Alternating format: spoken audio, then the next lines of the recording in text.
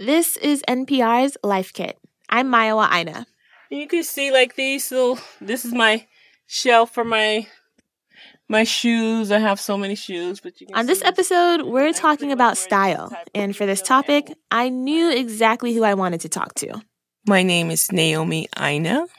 And who are you in relation to me? I'm your dear mother. My dear mother. She is one of the most stylish people I know. She describes her look as classic and comfortable, and she loves patterns, especially animal print. Here you can see, got my zebra. There's another animal print shoe there. Different styles, and I got my... When I was growing up, teachers and other adults always commented on how nicely she dressed. Oh yeah, I used to get compliments. I still do, quite a bit. It was really important to her to dress well. My mom is from Alabama, and she says down south, first impressions mean a lot. People can tell when you put yourself together, you take time to do that, and that makes a big difference in how people interact with you. It was also important to her that I dressed well. How would you describe my style? I don't really know. But I don't think I got the memo.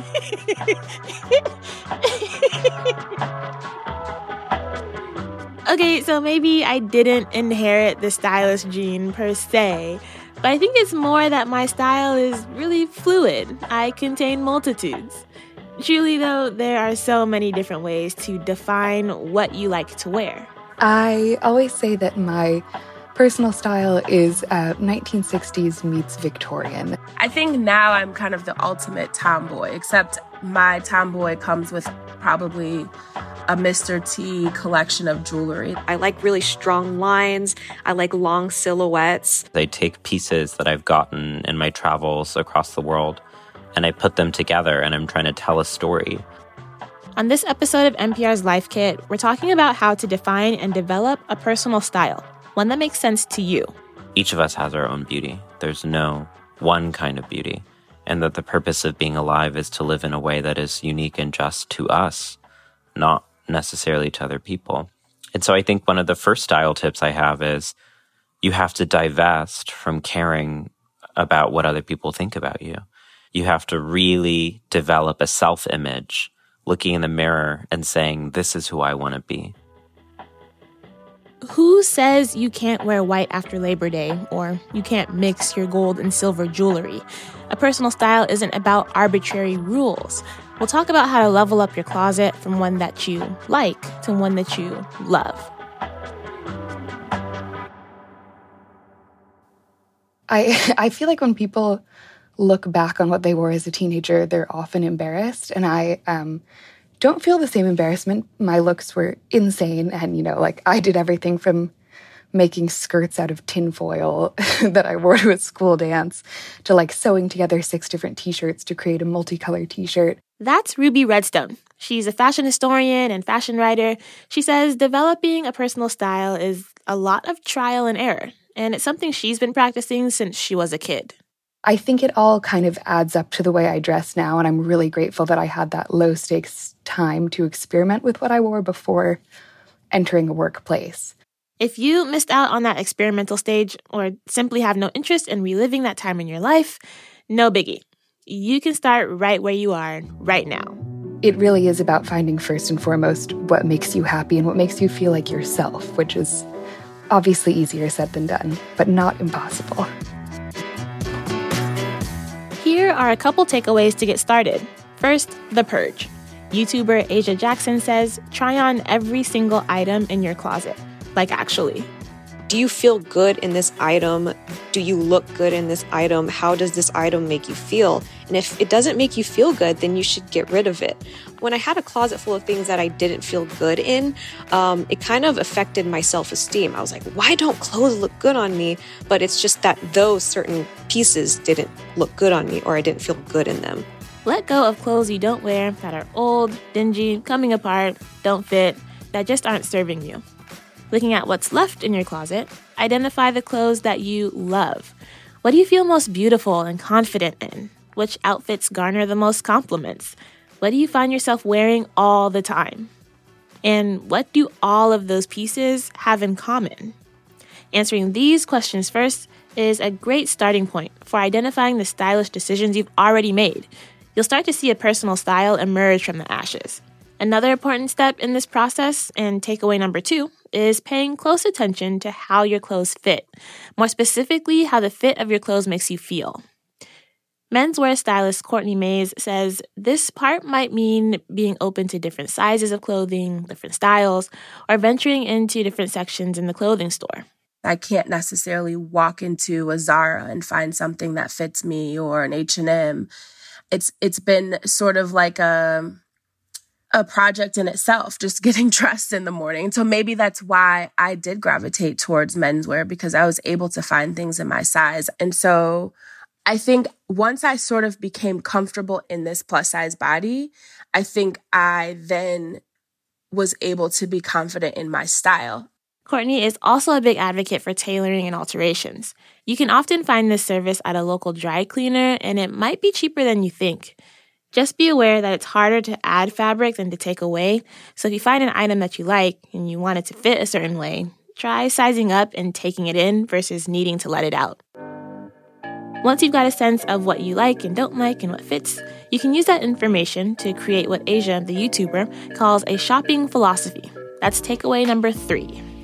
A shopping philosophy is basically a set of rules you create for yourself, what you should and shouldn't buy once you're ready to start shopping. One of my rules is that I don't buy ballet flats. I don't like ballet flats. They're uncomfortable. Every single time that I purchased them, I hated them and I never wore them again. So even if I see a really nice outfit on Pinterest and the girl is wearing ballet flats, I'm not going to go out and buy ballet flats because I've known that they just don't work for me. Of course, you can take notes of what you do like, too. Asia says she loves tops with high necklines and structured blazers with strong shoulders. You'll probably find several pieces with those elements in her closet. For me, I'm really into graphic t-shirts from local streetwear brands right now.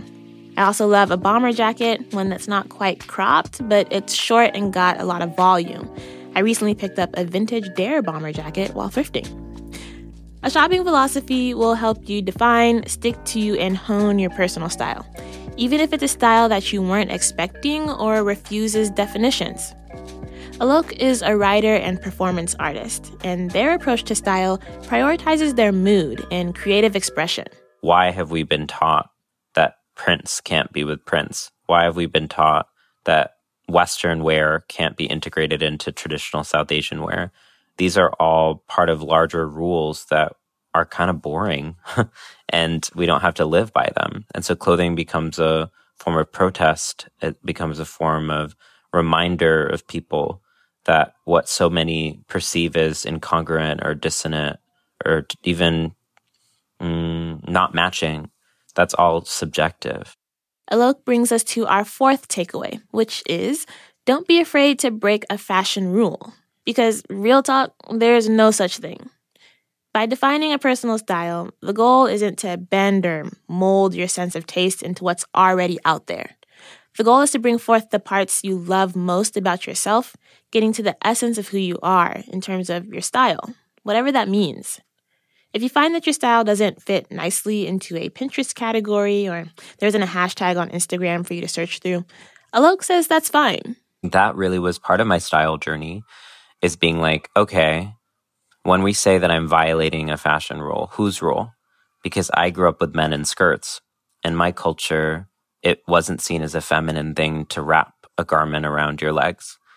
Like when I'm saying this is even gender transgressing, whose gender am I transgressing? And so it was deeply linked to like learning to love myself as a person of color, learning to love myself as a queer person, to find beauty in the places where I was taught shame. That's not to say that it's easy. Like my mom said, what you wear is important in part because it can determine how people interact with you. Just to be clear, you can absolutely wear whatever you want. That's kind of the point of the episode. But if you wear something that isn't immediately understandable or digestible to others, it's possible you won't get a positive reaction. And that can be painful. You might stand out, and that's part of what makes this process hard. To help manage those feelings, start small. If you want to, try one out-of-the-box item, be it a pair of earrings or just one shirt from a different section of the clothing store. See how you like it and build from there. One thing that's really been helpful for me whenever I am feeling fear around certain clothes that I want to wear, I ask myself, is this fear my own? Is this shame my own? And most often it's not. It's the fingerprint of people in society who have told me to be small. And then I just remind myself I'm trying to do something different with my life. And that helps me get the courage to go outside as myself. So, are you ready for the fun part? Get in, loser. We're going shopping. Regina's like the I'm very sorry I had to do it. Now that you've purged your closet and have a sense of what you feel looks good on you, let's build your closet back up. You're going to want some basics. These are your neutrals, basic white tees, casual jeans, and pants. Basics are a good investment since those are your everyday items. You'll wear them a lot. So plan to buy them often, buy them in multiples, or as Ruby says, consider spending money on high-quality fabrics that will last you a long time. I'm really particular about this. Other people might not be as much. But it has to be something that's made out of natural fibers, whether that's cotton, linen, silk, because just from like a historian's perspective, those are what hold up the best. And those are what stay looking the best after years and years of wear. So once you've got your basics, you can start to build out your fits and customize them with items that define your personal style. Ruby says you can find inspiration for those items from anywhere. Personal style doesn't exist in a vacuum, and it never has. It's always contextualized against what designers are creating, what stores are selling, what celebrities are wearing. It's not something that's just created by you and you alone. It's you forging out your identity from the visual information that we already have readily available in our society. Takeaway number 5 is to look for style inspiration in the world around you and identify common themes from what you find visually appealing. Ruby spends her time scouring the internet and designer archives for vintage pieces and fashion inspo for items she might want to buy or try to recreate herself. You can also use platforms like Pinterest and Instagram to collect images that you like. What do the items that make up your style inspo have in common? There'll be some kind of common thread, whether you're like, oh, I'm loving really feminine floaty slip dresses weighed down by heavy boots, or I'm loving seeing things that are inspired by men's suiting. And then finding a way to do that that's within your budget, whether that's going to a bunch of thrift stores and thrifting slip dresses, or if that's going to a department store, trying on a bunch of options and investing in one beautiful piece that you know you're going to be able to rewear. But again, keep in mind your shopping philosophy. Remember what fits and what you know makes you feel your best. Ruby says being able to tell the difference between liking an item and liking an item as part of your wardrobe is like a level 10 styling hack. And it all goes back to honoring your philosophy. Even if you want to try something that's trendy, maybe a bit outside of your style zone, your philosophy will help you figure out how to incorporate a trend in a way that makes sense and doesn't break the bank. What I usually use to guide myself in that sense is looking at what I already own in my closet and saying like, okay, if I wanted to try this trend, say it was, tons of neon colors, do I have options on hand? Or would it require me to go out and shop? And if the answer to that side of the question is yes, that it would require spending money, spending a lot of time, doing something outside of my normal pattern of shopping, dressing, searching for clothing, then it's typically not something that is going to be a long-lasting and impactful addition to my wardrobe. If you see a trend that you like and think will work with your wardrobe, try accomplishing the look with pieces you already have, or start off by incorporating accessories. Try buying just one shirt or one piece of clothing. Test it out and see how you feel about it, see what feedback you get from friends and family, and get a sense of whether it's something you can see yourself incorporating into your style. You can also use your fashion inspiration to narrow down what you want to incorporate into your wardrobe. Ruby says it helps to have a specific item or list in mind when you're out shopping. I want a cardigan in spring colors. I want a pair of high-waisted jeans, and I want, a fun skirt to wear to my family's party this weekend. And having that written down for me is just immensely helpful, and it prevents you from getting distracted, getting overwhelmed. We've been through a number of tips and tricks, but it still boils down to the same idea. Wear what makes you happy. Ruby says the most important part of a personal style is your personal happiness. Is there anything in particular that's just always been in style? Definitely not. Really? And yeah. I mean, I think it's more incredible to see the way in which style has always changed. At the drop of a hat, the blink of an eye, if you're looking back to the 1700s, it was completely acceptable for women to have their breasts exposed in public, which it isn't at all now. And so I find those changes more remarkable. The only thing that's consistent is that people are fickle. So interesting. I feel like that's kind of freeing too. Absolutely. Yeah, just wear what you want. When I first started wearing dresses in public, a lot of people told me, a lot of people aren't going to like this look, you're going to experience a lot of punishment. And then I had other people tell me, and so what? Because you like this. And that was the voice that I really cultivated. Alok says when they first started to share with the world that they were trans, there was a pressure to signal that through clothes, to prove that they were who they said they were. So it was every day I'm going to wear a skirt or a dress. And then as I began to work on accepting myself, I was what do I actually want to wear? I know that I'm a trans person. That's not up for debate. And it doesn't really matter to me what other people think about me. So I'm going to wear whatever I want to wear. And now I see clothing as just kind of an extension of my artistry. I want to create beauty. And sometimes beauty looks like gym shorts. And sometimes it looks like a gown. Part of what makes developing a personal style difficult, Alok says, is that it's intensely personal. It's all tangled up in feelings of comfort in your own body, how you see yourself versus how the world sees you, and what, if anything, you can do about it. That brings us to our final takeaway. Keep trying. Alok says fashion and styling is a constant and ongoing journey that's about experimenting, trying things on for size and feel. It's about working towards comfort and confidence, whatever that looks like for you. Style is so much about mental health for me, and it always has been. It's about my right to happiness and joy. The world is going to mistreat me and my community, but I'm going to look in the mirror and I'm going to say, yeah, I got this. Alok describes a style journey as a constant process and evolution, an infinite buffet of beauty, they say. There's no final destination in the effort to express yourself creatively to the world around you.